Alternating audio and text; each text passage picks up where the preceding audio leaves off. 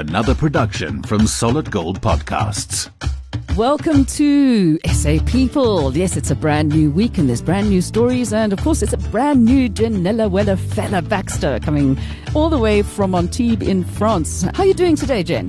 Hello, Melanie. I'm doing really well because it's yacht season again, which means that a lot of South Africans and other people from around the world descend on Antibes and start looking for jobs on all the boats. So we had a South African arrive late last night. We've got a South African accent in the house now, which is really divine. He went off to the shop this morning for his first time in Europe ever, and he waited at the counter for the lady to pack his bag. And you know, he couldn't speak French, and she kept pointing at the back, and he was like, "Yeah, you know, you can go for it." And finally realized that she was not going to fill his bag. So I just thought that I should give 2 tips to South Africans who come over, which is fill your own bags. And also always say bonjour. If you start any interaction with a French person, don't say excuse me or sorry. Say bonjour. That's what they consider polite, that you acknowledge somebody's presence and greet them. And then speak Afrikaans, because if you speak English, they're just going to go, no, or something like that. But you guys are still in lockdown at the moment, aren't you? It's a half-half. Who knows? It's just 2 weekends.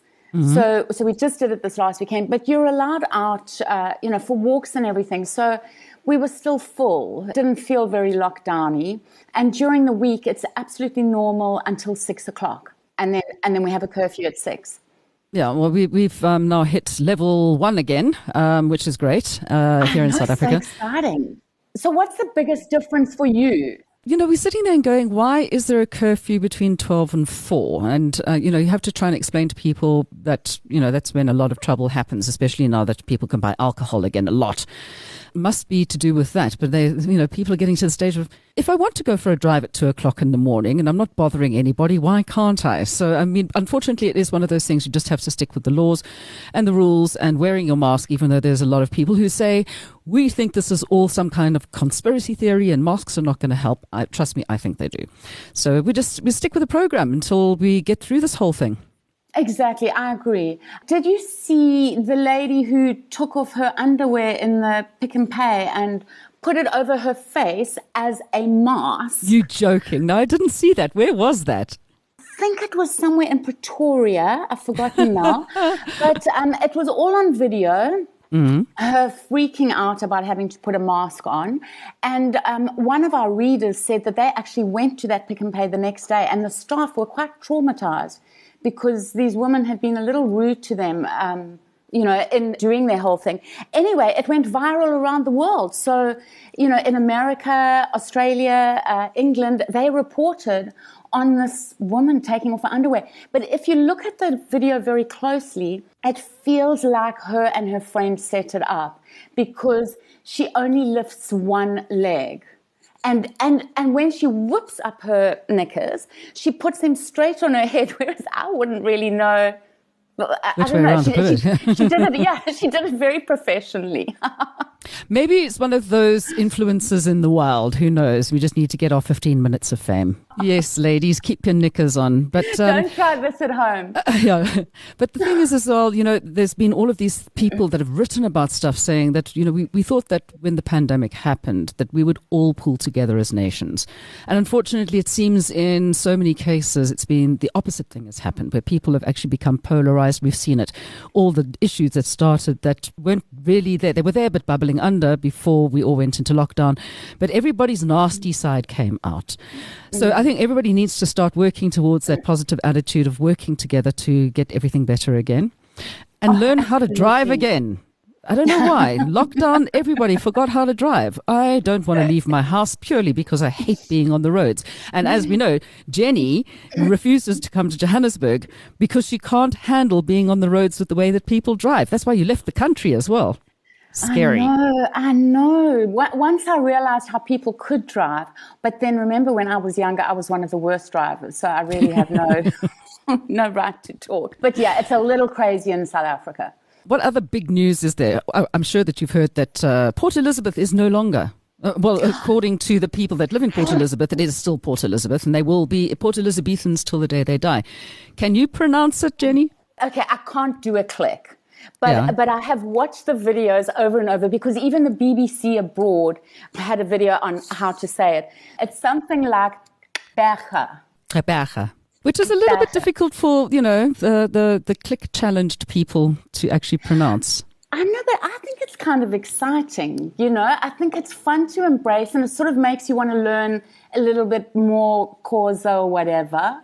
And I came from Umhlali, place of rest. Umhlali, yes. And so, whenever I traveled around the world, people would always look at my passport and have such fun trying to pronounce it. I know a lot of people in South Africa were up in arms, what's going to happen to the tourism. I think the tourists are going to love it. They're going to love going to an authentic African-sounding named place, Yeah, we want to go to that place that used to be called PE. No, just call it the Windy City. There we go. It's done. Just rename it the Windy City. The mother city in Cape Town, because it takes 9 months to get anything done, but it's just windy in PE. Yeah. And I love the South African humor. I mean, we had so many jokes and memes sent in. And just like you said, did you see the one with Friends with Joey? When there was an episode of Friends where Phoebe tried to teach Joey French. Yes. And they've done the same thing, but with Port Elizabeth. She's teaching him, and he says, and then Berger. And then she says the whole word, and he replies to her, Port Elizabeth. Yes. You gave some tips for people who are coming overseas, and especially specifically to France. What other tips for them? Well, we had one person particularly complained, and then we just had an influx of people all around the world. They go overseas and they don't expect to stay so long, and suddenly they want to cancel their bank accounts back in South Africa. When they call up and, finally get hold of somebody, they are told that they have to go into the branch. And even some South Africans within South Africa are being told that. So someone who's moved to Cape Town is told, if you want to close a bank account, you need to come back to Sandton or whatever. So we contacted one of the big SA banks, and they have written us an article on exactly how you can close your account. And the good news is that you do not have to go into your original branch. But basically, we'll have all those tips on how to close your account if you want to, or how to keep it open in a way that doesn't cost you. Because most of us eventually do go home. Sort out all of those things before you go moving anywhere, that's for sure. Okay, and what else has been happening over in your end of the world? This week we had a wonderful exclusive interview with Jean or Jean, I never know. Jean Delport. That's it. Who is the executive chef at Restaurant Interlude in England. So he was working in South Africa for 10 years, was then at a restaurant in Hermanus, and the owner said, do you want to come overseas and open this beautiful, sustainable restaurant?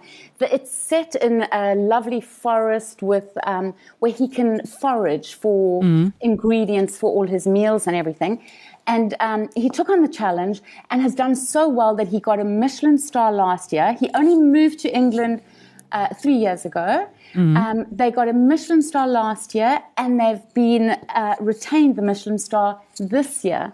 And so he was just telling me how wonderful it is, because it's him and his South African wife, and then a guy who he used to work with in South Africa and who's a really good friend of his, is his head chef, his sous chef.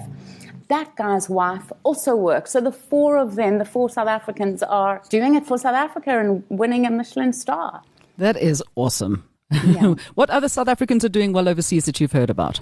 There's a lovely young 25-year-old who won the biggest kind of football player of the tournament in South Africa last year. Hilda Magaya has been snapped up by Sweden. She's got a 2-year contract at a club in Sweden, actually called Moron, the club. But it's wonderful. As she said, it's just fantastic. She's the second South African football player taken up by Sweden. And she said it's just so fantastic for the rest of the world to be seeing South Africa's talent and how talented we are. Well, we are. I mean, it goes without saying. South Africans are awesome. wherever they are in the world. Of course. There was a horrible thing that happened locally on World Wildlife Day. The man arrested in Krugersdorp with 7,000 lion bones. Yeah, but the good news is that he has been arrested. So South Africa has this controversial law that allows for 800 lions, the bones from 800 lions, to be sold and exported each year. This guy had 27 lions, which means 7,000 bones. And he had previously had licenses, but he did not have a license. Police, the Hawks, got a tip-off. And so it's very exciting, I think, that they've got the guy, and he is actually appearing in court today on World Wildlife Day. Why do you want to get lion bones sent overseas unless it's for a museum, for goodness sake, really? I know, it's because they're kind of running out of tiger bones. So now they're using the lion bones as a replacement in the traditional medicine. Is one of the main. It doesn't do anything. reasons. What is wrong with people? Anyway, that's right. On the entertainment front, what have you got for us? Well, there's two things that we're very excited about. One on Showmax, one on Netflix. Netflix is that Loyiso Gola, the South African comedian, is getting he's going to be the first African to have an hour's stand-up comedy on Netflix internationally. Although Trevor Noah, I'm sure he's done it. Yeah, so I don't know if Trevor was counted as not being African because he wasn't living in South Africa when he did it. I don't know. But anyway, we're still very excited and very proud. That'll be hitting Netflix on 23 March. My favorite filmmakers in the world, because they did an anti-rhino poaching documentary, Susan Scott and Bonnet de Bod, who you may know. And they won so many awards for that documentary, which was called Stroop, and which SA People members raised money for to make that movie be able to happen. Like they were the first. The movie almost didn't get made. They had 24 hours, and SA People readers donated enough in that 24 hours for them to then continue and do a bigger movie and a bigger fundraiser. But anyway, they've done a movie that is called, another documentary that is called Kingdoms of Fire, Ice and Fairy Tales. It sounds very, what's his name, George Martin, Tales of Fire and Ice. You're stealing the name there. It is so beautiful. I've watched it. They went to like Yellowstone and to the Arctic and to the Black Forest in Germany, and they've just uncovered the most magical things. I mean, you see this one lake. It looks like a rainbow. This is in Yellowstone. It's all these different colors. It's incredible. Nature, as you were saying last week, nature is just amazing. So, and the thing about them is it's on Showmax right now, and they have just been nominated for their first international award at the World Wildlife Film Festival for Best Film Documentary. Holding thumbs that they win this one. That would be fantastic. And that's another tip for South Africans coming overseas. Don't say holding thumbs. Nobody will understand you. You must say crossing fingers.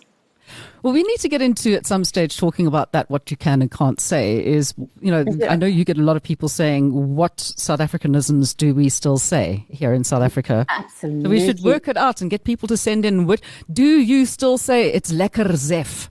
I do, mainly because I really love the song from Valiant Swart, So, yeah, we do say lekker, ne? But listen, but it depends. Yeah, thank you so much. But we must actually at some stage also just find out which of the musicians in the country, or especially the struggling artists, as we've said, who's doing stuff online. Like last year, Owen Lonza put a whole bunch of stuff, Come Fly With Me, which they did with the people dancing with their masks on in an aircraft hangar. So they're organizing things like that, and then you can pay to get the tickets to actually kind of, be able to pay the performers at least. So whenever those kind of things come up, I think we need to let you know, and we'll put a thing out to all of the impresarios and event organizers and say, right, if you want to support arts in South Africa, because of course they really aren't being helped much at all. Okay, yeah, it's very sad. So if you want to get involved in supporting the arts, like they did with the movie Stroop, then let's do it. Okay, so we'll let you know. awesome. Because also, you know, the expat audience loves to help, really. Excellent. So we'll do that. But we will be catching up again next week. What have you got that's coming up before we go quickly? That it might be, you know, any interviews coming up that are going to be going out on SA People? Yes, we've got two very exciting ones. One, a registrar has done an interview for us with an amazing woman at Baragwanath Hospital who's been at the forefront of getting the vaccine rollout happening, Dr. Moodley. So we've got that coming up. And we've also got an interview with Jenny Rod, who was Princess Diana's trainer. Oh, okay, and how you can get involved and learn from her too. Although Melanie's also pretty good. I want her to teach me how I can get a job being a trainer to the Royals. That would be a good one. Yeah. Jen, it's always lovely. Thank you so much for tuning in across the world. 6,000 miles away, but still we are one nation. And of course, we'll get you again next week. Thanks, Mel. Miss you already. Bye bye. Hi, we are Goliath and Goliath, and you're listening to another Solid Gold podcast. Podcast.